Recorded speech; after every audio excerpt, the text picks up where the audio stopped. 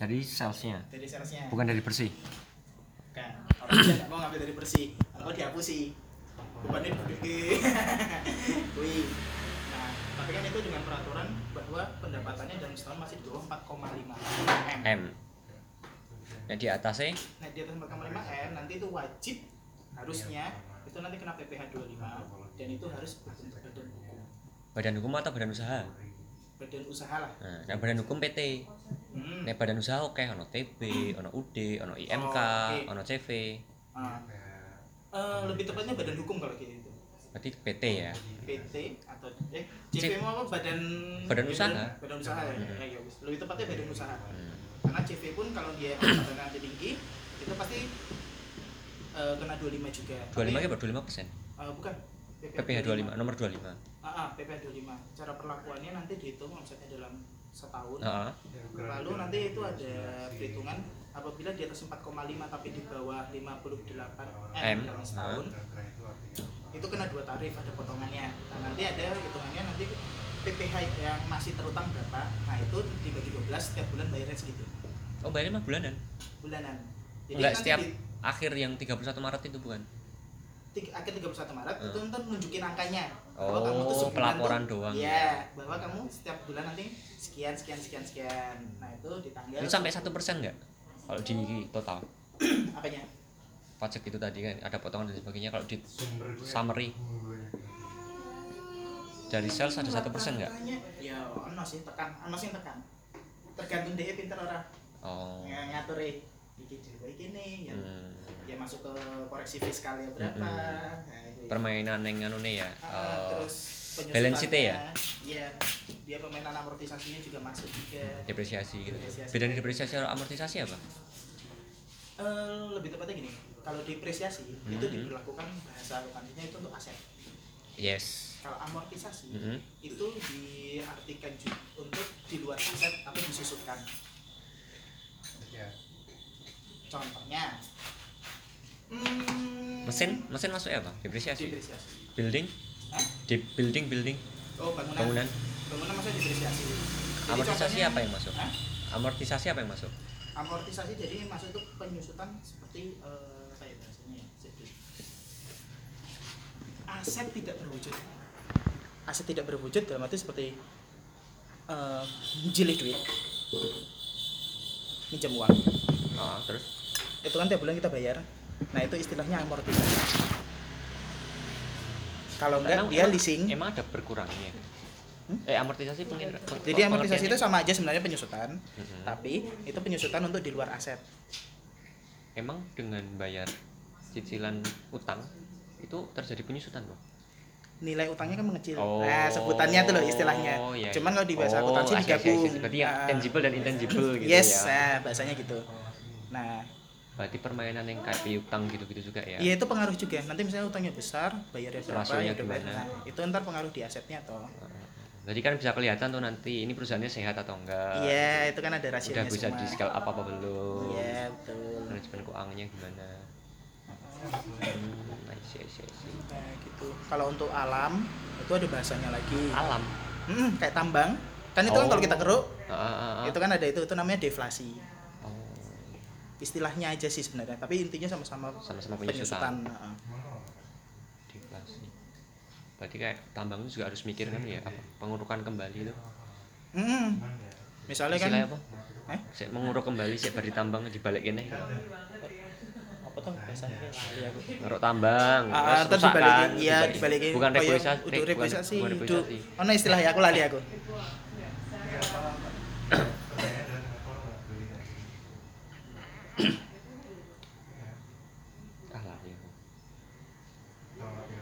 Pengembalian lahan. Apa sih ya? Ada istilahnya apa? Pengembalian lahan. Coba kita Google. Pengembalian lahan tambang. Rehabilitasi. Reklamasi.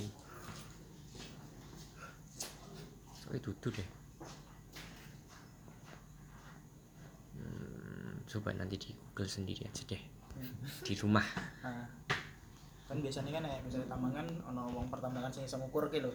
Oh ning kene ono iki sekian, apa iso batu bara yang bisa diambil sekian. Nah, iki kan setiap tahun diambil itu menyusut. Nah, itu sampai berapa tahun sih deflasi. sampai 0? Nah, sampai 0 tuh berapa tahun ke depan Habis. sih? Nah, Ini kalkulasi ini karo wong tambang berarti ya. Kerja sama. Biologi. Ya. Kadang aset-aset mesin pun dulu aku zamannya masih ngaudit itu juga sama orang teknik mesin nanyain, "Ki bener lagi menurutmu penyusutannya?" Dalam arti mereka menyusutan sekian. Iya. Perhitungannya logis nggak dengan Terus saya dari NPV kan. Itu kan berarti nek tambang ngitungnya kayak masalah cadangan barang gitu kan, minyak berapa barel masih yang gitu-gitu. Iya. Itu kan nanti jadi deflasi asetnya. Iya, itu kan nanti jadi aset yang masih ada di tambang itu berapa. Berarti perusahaan ini nilainya masih segini gitu. Kok tertariknya F&B Mas? Pertama kali terjadi F&B, aku ini biyen ki ditawari kan biyen dari konsultan pajak. Cuman kan ora cocok gajine. Biyen ki wah, klienku dikai sing adoh tapi aku ora ono tambahan nggo bensin. Wegah aku. Ada tawaran. Seko kancane-kancaku. Itu nang Hamilton Kitchen. Sik baru itu. Sik anyar kuwi. Aku yang biyen ki duwe apa ya kan mumpung isih nom aku ki ket biyen ki penasaran. Dalam arti penasaran sebenarnya. Sebuah unit baru dalam suatu bisnis sih kaya apa toh? Kan itu unit baru hitungannya. Ya. Kuwi istilahnya aku lebih baru tuh dalam arti produknya fresh gitu kan. Iya, belum ada pesaingnya. Bisa akan bukan. Lah, lebih tepatnya bener-bener unit baru. Kalau produknya sama dengan yang lain itu sama. Cuma maksudnya ini usaha ini masih baru banget, masih fresh banget. Ya, belum pernah apa ya baru berjalan sekitar 1 bulan. Nah, kayak kita tuh bener-bener mulai dari nol gitu. Iya, aku mau merasakan di situ. Ben ku gajine piro ora urusan, tapi aku pengen merasakan. Aku penasaran ketian soalnya kanca-kancaku ndok golek pasti perusahaan sing wis dadi. Iya. Nah, beda gitu loh. Apa namanya? Sing dientuk iki lho. Sing dientuk nang kono iki lho. Ternyata ya bener. Nang kono mulai dari awal bener-bener dari saka gudang tak benake, alon sistemnya tak atur, nganggo sistem Excel sederhana tak gaweke. Karena biar juga bisa dipahami sama mereka gitu kan. Iya, tak gaweke saka kas uang itu biar apik kaya piye ngono. Dadi bari aku yang ngewangi manajer kanggo nganu karyawan bla bla bla. Niki wong bakar duit iki spiro sih sebenarnya gitu. Kaya ngene lho. Nek nggo awal ki piye? Nah, ki lho sing tak golek. Enggak, maksudku kenapa enggak tertarik ke bidang lain lho. Bukan F&B sih kayak desain furniture atau piye? Atau karena tertarik dan tawarannya di situ. Wis nang kono punya ketertarikan dulu. Enggak, sebelumnya enggak punya. Aku cuman biyen ki aku ora peduli perusahaannya apa, penting anyar. Biyen aku mikirnya ngono. Tapi setelah terjun ke sana, hubungannya karo iki bla bla bla bla ser luwih kompleks ketimbang pabrik. Pabrik masih enak. Kenapa? Pabrik yang udah besar ya, manufaktur yang rumah itu masih enak. Kenapa? Karena semua udah bae mesin, bae sistem, bla bla bla bla, pengaturan bla bla bla. Kuwi sistemnya wis cocok kabeh. Nah, F&B iki dalam hariannya tuh permasalahannya pasti ada. Kompleks, unik gitu. Enggak apa ya istilah. Ikilah masalah sih. Berarti hubungan karo konsumen langsung. Nah, aku kadang terjun nang lapangannya barang. Misalnya kena aku wis gawean ku administrasi rampung kan. Ngurus iya, aku ya melu ngewang-ngewangi lah, golek-golek hiburan yang kono. Hiburan yang produktif ya. Nambah wawasan, insight dan lain-lainnya. Jadi pengen dijak ngobrol terus apa wae iso nyambung gitu. Makane. Oh, ngene to. Oh, ngene. Aku ini ngono ketok iki. Jadi Jadi iso ngeflow nek ngobrol. Makane semenjak kuwi ya tertarik. Cari yang lebih tinggi lagi. Yang nah ini kan istilah perusahaan keluarga. Boleh ento mlebu daging. Daging. Oh nganu, meguwa wae dedagingan. Daging. Daging to, daging. Nang Hartono karo nang Amplas. Yang mlebu nang kono. Nah, itu lebih kompleks lagi. Karena mereka divisinya banyak. Alur barang lebih susah untuk di-track. Iya, karena produknya juga produk yang akeh banget. Dia barang setengah jadinya banyak banget. Susah untuk ditentuin. Tapi paling enggak range-nya bisa dibilang benar itu ya kayak biasa lah, 95% bisa dibilang benar. Emang kalau kita mau akurasi 100% ya bisa. Jadi nang kono ternyata lebih kompleks dan itu urusannya wis karo head chef wong Malaysia. Nek nangani shutdown rong tau ya, Mas. Bisnisnya bangkrut, ditutup. Kan gue kan starting kan kebuka, tapi nek kan ada pola yang unik juga tuh pasti ketika ada perusahaan yang shutdown benar-benar ditutup. Kalau yang shutdown aku belum pernah nangani ya, yang benar-benar shutdown, tapi aku pernah diskusi sama orang yang pernah ngurusin. Kalau shutdown itu nanti dia harus mencari seorang, kalau yang ini perusahaan udah besar, itu biasanya dia mencari seorang, namanya tuh gelarnya itu akurat apa kayak? Akurat. Ada kok gelarnya itu. Jadi itu kayak dia, ada sertifikatnya gitu. ada.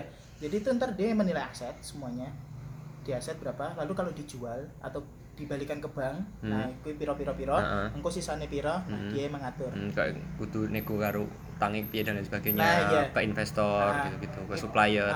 Itu ada kok. Aku persentase nih. Akurat apa ngono sertifikasi nih. Karena nggak mungkin semua bisa ketutup gitu pasti kan. Iya. Makanya harus ntar ada yang dikorbankan. Sisa hutangnya gimana, terus yang belum terbayar bebannya apa aja, bla bla bla. Nah, aku ide sing ngurusi.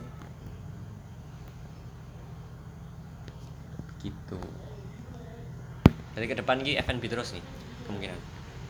Untuk sementara soalnya yang paling lagi pandemi ya. Untuk sementara yang gampang mlebu nang F&B. Dan apa yang pandemi ini kan wong butuh mangan tok gitu loh. Terus misalnya lifestyle, terus distro, furniture gitu-gitu kan seret.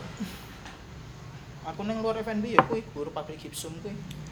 Buruh pabrik gipsum. Di luar F&B, maksudnya klien kuwi pabrik gipsum nang daerah Bantul. PT Dewata. Ya kuwi perapihan sing go pelaporane dhewe. Tahunan. Oh. Ono ki berarti rete kowe dhewe sing menentukan ya, Mas? Iya, tergantung besar kecilnya usaha. Transaksinya juga. Bukan berdasarkan beban kerja yang akan ditangani. Ya kan jatuhnya beban kerja juga. Dengan transaksinya banyak, besarnya berapa, itu kan pertanggungjawabannya beda. Nggak ngerti nih skop bisnisnya sebesar apa? Apa nih, omsetnya piro? Omsetnya piro setahun dah. Terus kan juga skop persentase nih paling tidak gitu. Kiraannya ya bisnis kayak gini, nek perapian aku rodok larang. Nek memang perapian setahun aku pasti rodok larang. Karena waktunya lumayan ya, bisa seminggu, bisa 2 minggu. Soalnya kayak pabrik mana skopnya kan lebih gede.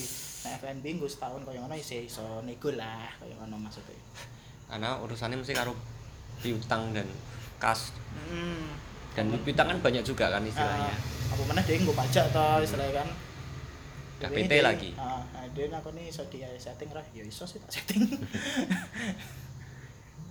Setting yang lebih aman maksudnya dengan kecerdasan gitu loh. Iya, ben apa istilahnya? Ya kena 25 nih ra gede-gede banget itu tarifnya. Terus bukan terus menyalahi aturan gitu. Main ke jurnalnya, Pak. Memberikan ramping lah gitu. Lean financing.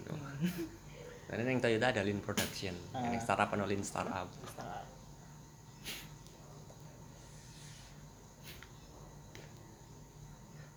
Tadi lumayan oke juga ya Mas pengalaman ya. Helaya, kemudian Blast, neng Paradise Jalan Magelang. Iya. Aku seneng wis 9 kopi 11. Laju, es kopi. Semenjak nasi kulit surga neng Jobo to. Ki aku udah dikelingan ben pas aku jadi pihak ketiga neng auditor itu. Aku ketemu wong sing beda-beda. Oh iya. Diskusi sama orang beda-beda, pikirannya beda-beda. Nah, kuwi lho. Asiknya neng ngono ya. Asik. Jadi aku sempat tahu krungu saka Pak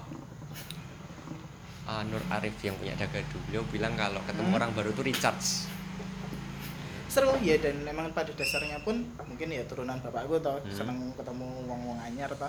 Ya aku ya seneng ngobrol karo wong anyar, mbuh iki sak bidang maupun beda bidang iki malah seneng aku. Ngobrol bahas apa ngono. Kadang nek ya istilahnya salah satunya aku kan fokusku kan guru ning akuntansi.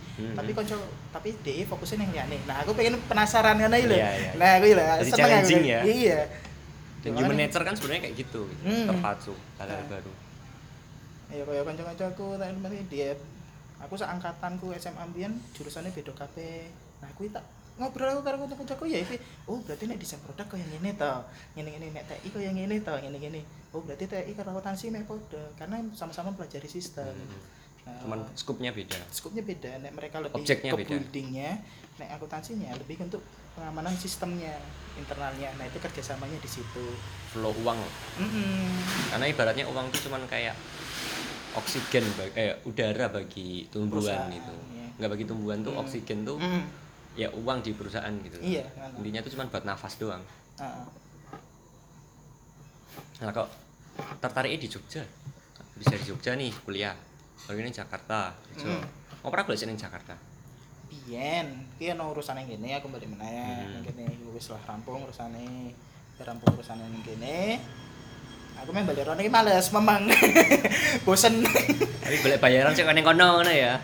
Makanya aku mikir aku urip ning kene ya kanca-kanca kan dan aku nih kowe urip ning Jogja ki main ngopo bajingan ada wae ngono bae corporku nah iki aku ning kene aku mikir nek misalnya aku urip ning kene tapi salary ku setara dengan mereka yang di Jakarta kenapa tidak gimana dengan tingkat kenyamanan yang tidak bisa disaingi. Nah iya makanya kenapa enggak kan gitu. betul Paling kan aku gaweanku koyo ngene jebus sing ribet ki nek awal koyo nes kono awal-awal iki kenapa ribet aku kudu nyeting apa nyeting saka awal maksudnya iki bener lah untuk penentuan dasar asetnya itu loh modal awalnya oh iya aku ora gelem sembarangan nek modal awal pasti aku nyeting kudu tak setting bener nek sing awal ya modal awalnya piye secara jadi misalnya ya uang ini untuk beli aset ini iki bener ora duitnya tenanan semono ora nah terus ngecek kabeh rekening gitu-gitu pembayaran pembelian iya untuk setting awal makanya aku nggak boleh ada yang miss ya kalau setting awal jangan sampai ada yang miss ket biyen aku ya dididik karo apa seniorku biyen yang Jakarta aku nek ngecek set awal iki ojo nganti ono sing miss karena kalau yang satu ini udah miss dari awal sampai ke belakang akan miss semua ibaratnya fondasinya nggak kuat mau sebesar apa udah rame rubuh juga kalau neraca kan dia bergerak terus setiap bulan dan saling berkaitan jadi kalau yang di sini salah kedepannya tuh bakal salah semua nah makanya setting awalnya itu aku iseng rodok rumit makanya aku butuh iki kan hitungannya sing mlebu anyar bisa sebulan ya itu ora sih paling ora ya fokus kuwi ya seminggu 2 minggu lah benar-benar untuk malah lebih ringan daripada yang tahunan ternyata tak kira bakal lebih lama tak kira malah lebih lama daripada tahunan yang 2 minggu enggak malah lebih soalnya kalau yang tahunan ribetnya mereka kan udah jalan kadang kan aluran uangnya ya? Nah aku kan ngelusuri nah aku lho sing ribetin yang kono kayak rolasasi mana aku ini setan urung nek tahun-tahun wingi ono sik salah nah aku kadang mereka kan cuma taunya oh iki tuku iki jadi mereka cuma ngasih data aku mbiyen iki cash flow tok iki nggo besare ono tapi ora ono jadi cuman dia punya uang kas uang bank ayo wes ning kono tok nah aku dikai 2 model kaya ngono berarti pure mong cash flow tok arus kas tok enggak ada buku besar enggak ada pembagian aset dalam kan ada 5 itu toh iya nah itu enggak ada makanya jadi aku nyeting awal kaya ngono kuwi tak kelompok kese mana yang masuk aset mana liabilitas nah kuwi sing suwi oh iya mana kaya lajuin njaluk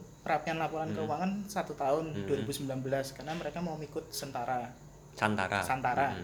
mau buka cabang ya pintu wis melu iki pintu udah melesup ketoknya bangun sik kan udah sik kelebengan kuwi mungkin aku enggak tahu sih nah iya kuwi wong kan meh butuh dana segar untuk buka anyar makane aku mikir asu kayak ini PDF. Tapi kan iso di-convert. Lah convert nek saka rekening koran bank. Oh, PDF kan gitu ya. Ora ya ora sini sultan kan PDF. Cuman apa? Sheet-nya, sorry Excel-nya. Kan lurus. Nah, nek misale koyo sing ning duwene Dewa Tambian aku dikai koyo ngene sih penak karena udah lurus semua satu itu transaksi langsung. Ketoke sepele tapi nambah gawean. Nah, aku iya. Aku jare CSV ini, wis CSV ini wae, Mbak. Gak bisa ditarik Mas yang 1 tahun bajingan. CSV ya, Bang? CSV ini format di Excel.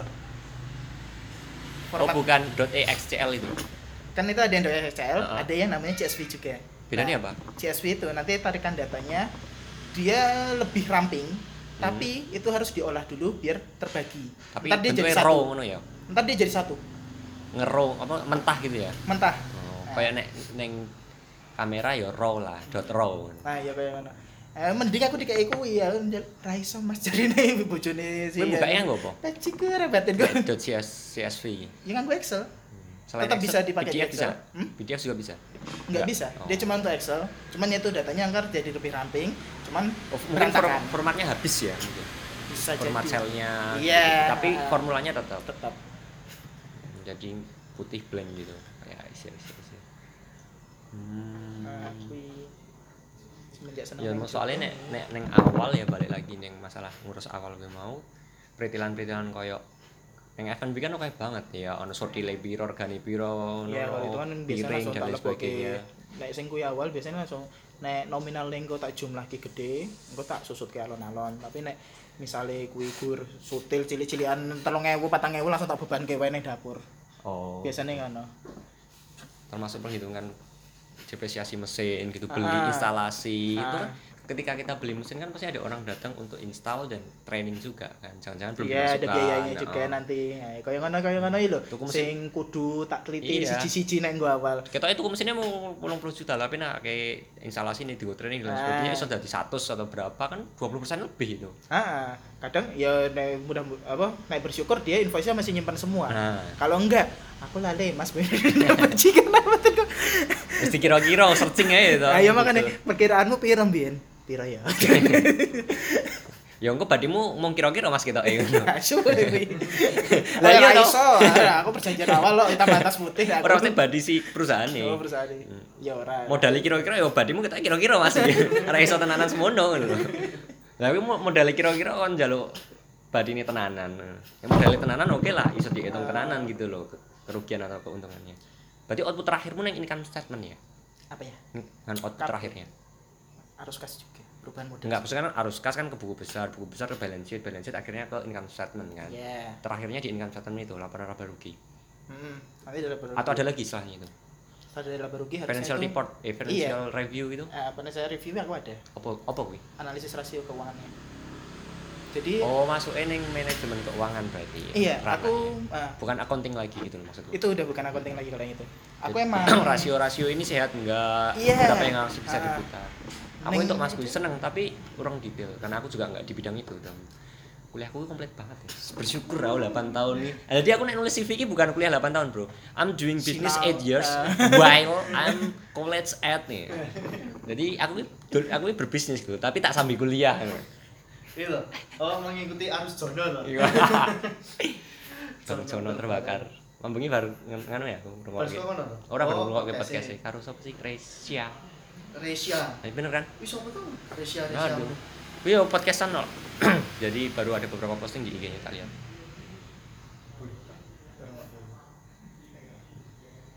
Jadi ya mana kuwi?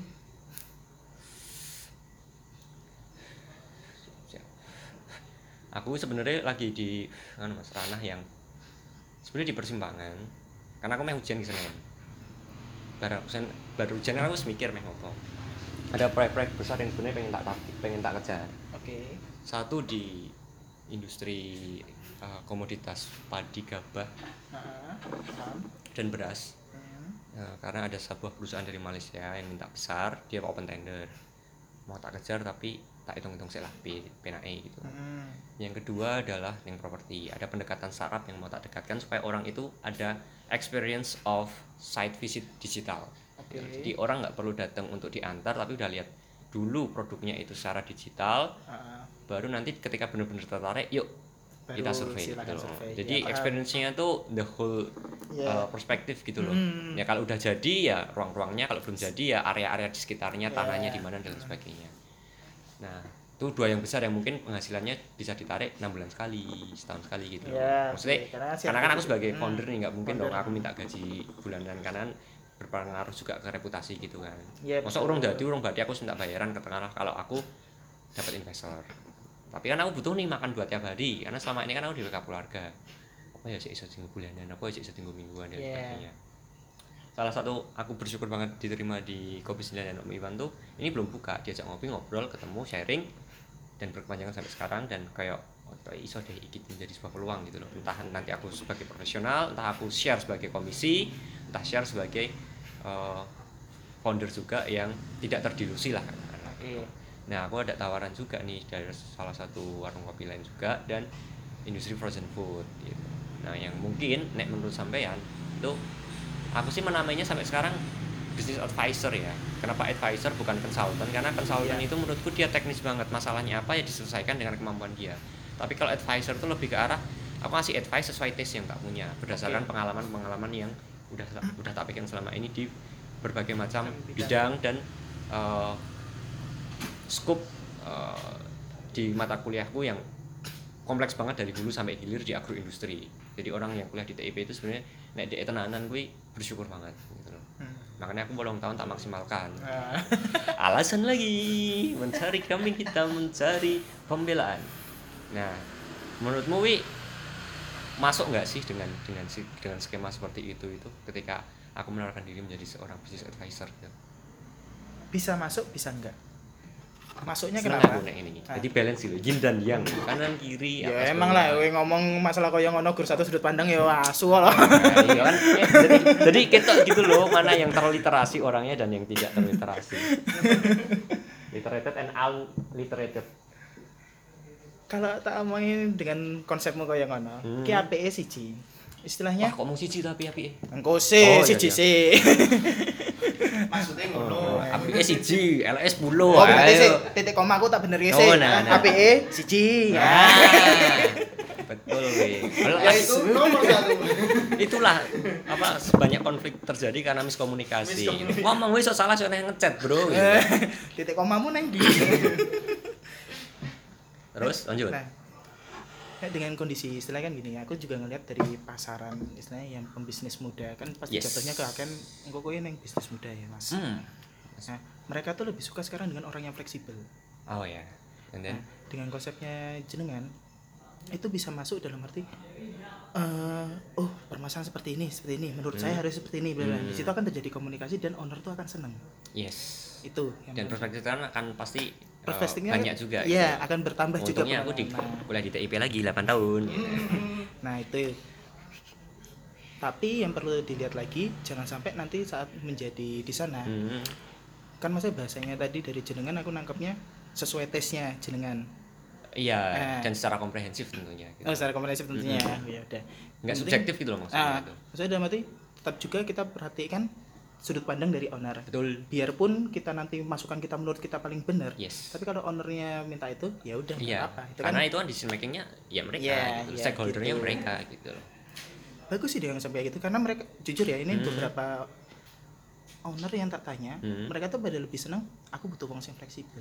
Saya mikirnya Bisa diajak mikir. bisa gitu. diajak mikir biarpun itu bukan bidangnya. Iya, iya, iya. Nah, itu loh. Karena kan mendirikan bisnis punya ide nih, itu tuh kan berpikirnya 3 ya sebenarnya, time, effort, money, time gitu. Iya. Sopo sih bisa diajak mikir, sopo sih kerja, duitnya skondi gitu. Nah, duitnya skondi oke lah, dia duwe investor bank dan sebagainya banyak. Kalau saya kerja tinggal hire profesional. Iki kisah ngancani mikir, kisah kan. Nah, kuwi lho. Jadi beban, jadi stres, jadi pelarian ke hal-hal yang negatif lah. Bisa jadi. Aku nggak bilang. Ya, 100%. ya. Mana dari mereka pun kebanyakan kalau selama ini pengalamanku ya. Itu terkadang mereka tuh kalau pembisnis itu kan mikirnya jual itu untung tapi darah ngerti duitnya neng di. Nah, di situ yang kadang aku kudu ya mengajarkan lah mengedukasi ulang. Betul. Dalam arti jadi gini loh Om, secara laba rugi dan secara cash flow itu tuh dua laporan yang berbeda. Ya, dan owner juga harus tahu. Iya makanya aku pun ketemu owner tak delok sih, nek dia paham. Aku kadang sebelum mulai pun aku wawancara. Jenengan kalau secara laporan itu menurut jenengan gimana ya? Nah, itulah aku tanya. Terus kalau pemakaian uang untuk pribadi ada enggak? Nah, karena kalau sendiri kan enggak. nah ya rekening Gejalanya udah bisa, gimana? nah rekening udah bisa apa belum? Belum. Nah baru kalau misalnya dia nggak paham sama sekali, gue tak jelas ke awal. Wah, semalam suntuk. Kudu, kenapa? Karena Dan engkau owner pun seneng gitu loh. Nah, takutku, aku mbien tau kaya rata jelas ke, bentrok. Masih jadi salah paham ya. Iya, makanya lebih baik aku mengorbankan waktuku menjelaskan ulang, nggak apa-apa sekalian nge-refresh ilmu yang udah tak punya. Atau justru kita industri jasa gitu loh. Nah, tak jelaskan kenapa baru gitu, menyampaikan efektivitas bla bla bla. Tapi kalau cash flow itu uangnya, aku kadang bahasa yang paling simpel ya, profit is king, tapi Cash is cash king. flow is King Kong. Oh iya. Rajanya mesek kuat apapun lawan King Kong ya mati. Yo, Nah, yo. makanya itu. Jadi harus bisa mengimbangkan. Cash flow is king. Bukan, profit is king. Profit is king. Cash flow is King Kong. Oh. Berarti intinya tuh di cash flow ya sebuah perusahaan tuh. Iya, seperti yang Mas bilang Betul, tadi, betul, betul. itu adalah oksigen. Ya. Nah, itu Ya, oksigen. bagi tanaman. Ada kasus di mana Bernapas aja. cash flow itu untung terus. Laba rugi itu plus terus. Oke. Dia profit terus. Hmm. Tapi kok duitnya kurang ya, Mas? Bisa loh kejadian kayak gitu. Cash flow-nya tapi bisa negatif. Cash flow apa laba rugi? Laba ruginya positif, tapi cash flow-nya dia bisa negatif dalam bulan itu. Dalam arti kalau cash flow kita ngomongin gini, salesmu 20 juta, dipakai untuk bayar kas apa aja, sisanya nanti ada itu. Nah, Dan ternyata mayoritas. Nah mereka biasanya. ya kalau mayoritas selama ini aku ngelihat masih ada yang aman, masih ada yang enggak gitu. Tapi Nah, nah, itu lari kemana itu uang? nah jadi Serius aku itu? jelas gini kan gini kok kok aku soalnya aku lebih sering diskusi Iya, sama iya, Eko iya. kan dia enak dijak diskusi Iya loh. iya sih. Jadi naik cash flow itu kan berkaitan dengan gaji karyawan, terus berkaitan dengan bayar supplier. Oh iya. Nah, Harian sedangkan- banget lah ya. Iya. Sedangkan kok laba rugi kita kan mengelompokkan misalnya penentuan HPP. Penentuan HPP kan kita ngeliat barang yang terpakai, bukan barang yang kita bayar ke supplier. Betul. Nah, selisih satu di situ. Makanya Jadi malah dikonsumsi sendiri gitu kan. Salah satunya contohnya. Banyak untuk dikonsumsi sendiri bukan dijual. bukan. Jadi gini. Atau? Jadi kan misalnya kita beli barang secara tempo.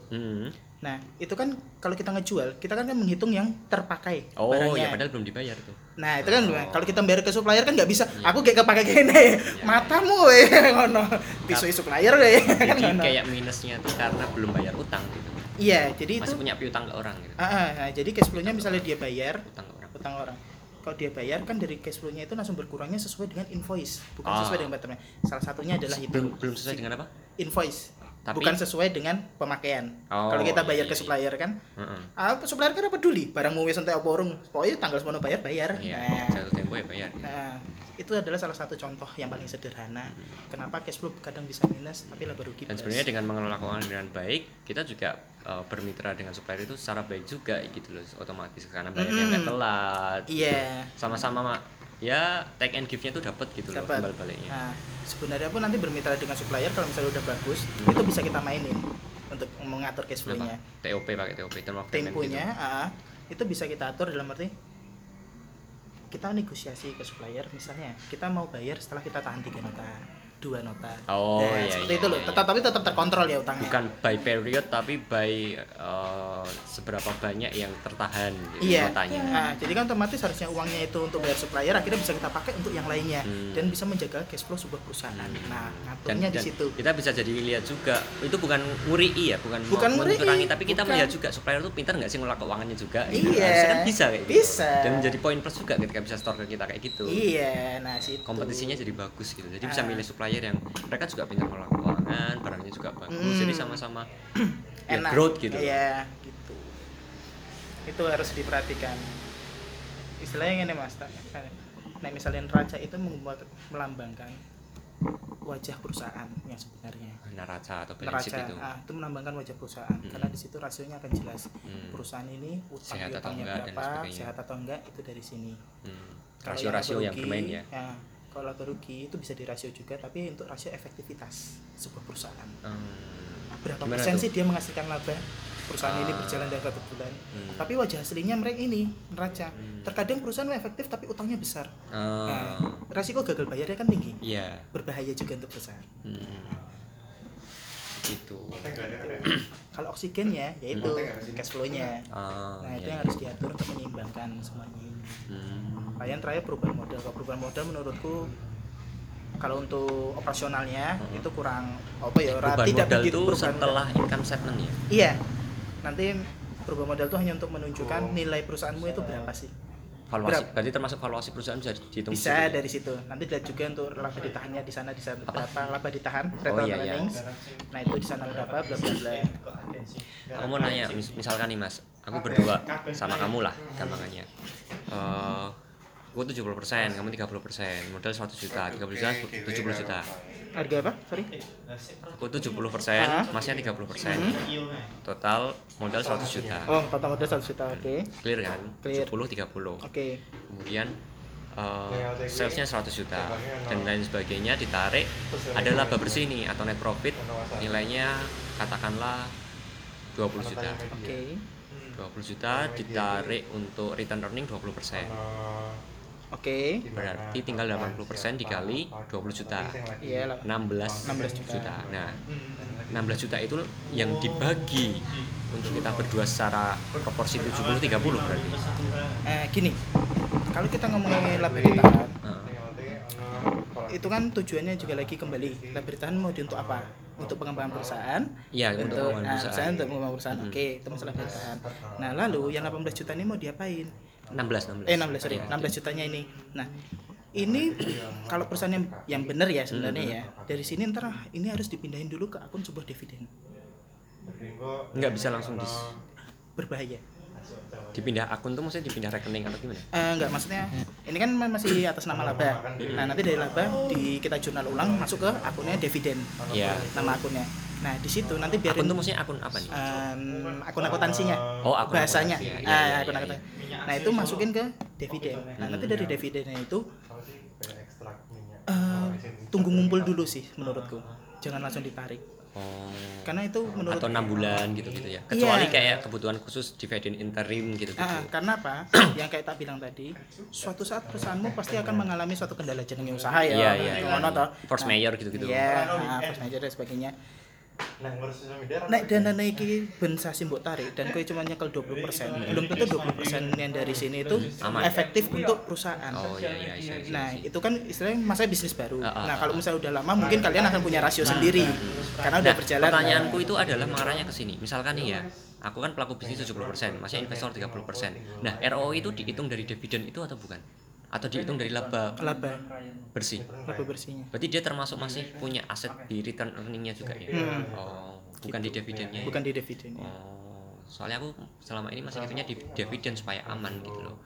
Tapi ternyata jatuhnya kan pasti akan lebih sedikit gitu, ROI-nya lebih rendah karena kita tidak menghitung laba yang ditahan yang sebenarnya itu juga bisa jadi hak dari si investor itu. Iya, gitu.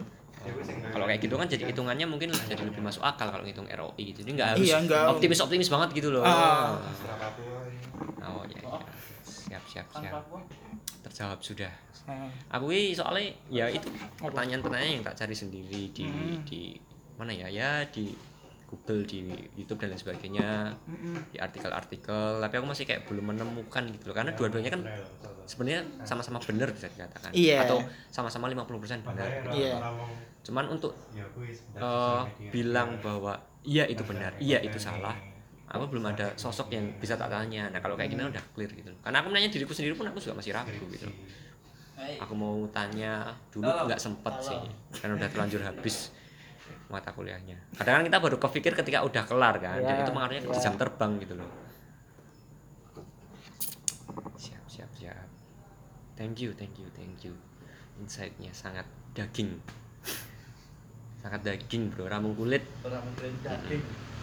Ramung plastike, kadang kan malah mung kemasane plastike lho, kulite ora diomongke. Iki jeruan iki. Kuwi sing paling apik ngono. Kebanyakan owner kadang kolesterol.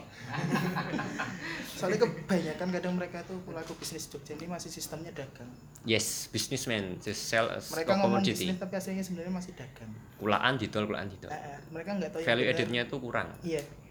Yang mereka tahu rekening ono piro kuwi sing tanggo wis. Yes. Karena apa ya? Karena kepikirannya kan banyak Mas, karena pelaku usaha kan mereka harus mikir buat makan juga gitu. Iya, itu. Dan mereka benar-benar ditabrakkan dengan kondisi yang kegiatan yang mungkin belum pernah terjadi ketika dia kerja gitu. Dia digaji, bisa masih main-main dan lain sebagainya, tanggungane opo iso maem iso dolan gitu. Ketika kerja nek ora dodolan yo wis ora iso mangan gitu. Nah, makanya kebanyakan ngakalinnya gini, beberapa klienku sing biyen koyo ngono tak kali ngene wae. Jenengan sanggup nggak misalnya cuma dibayar 5 juta 1 bulan, anggap aja jenengan di situ sebagai CEO, sebagai manajer dan dibayar secara profesional. Iya, nanti untuk pendapatan untuk labanya ke depan itu jangan langsung diambil tapi dikumpulin dulu, dilihat pergerakannya itu untuk pengelolaannya. Jangan kemaruk, jangan jadi OKB gitu. Ayo Star syndrome lah. Ayo kayak gini, kadang aku yang ngomong iki kowe iki gawe bisnis ki meh nggo jangka panjang apa ora. Dan tujuannya harus jelas gitu loh. Mau cuman untuk aktualisasi ben ketok wangun gengsi atau untuk gitu. Make a living atau untuk jangka panjang yang pengen passive income dan financial freedom gitu. Makanya kadang dari mereka mikirnya masih kayak gitu. Lah kuwi kadang ya kuwi edukasi ulang. Yes. Kesel.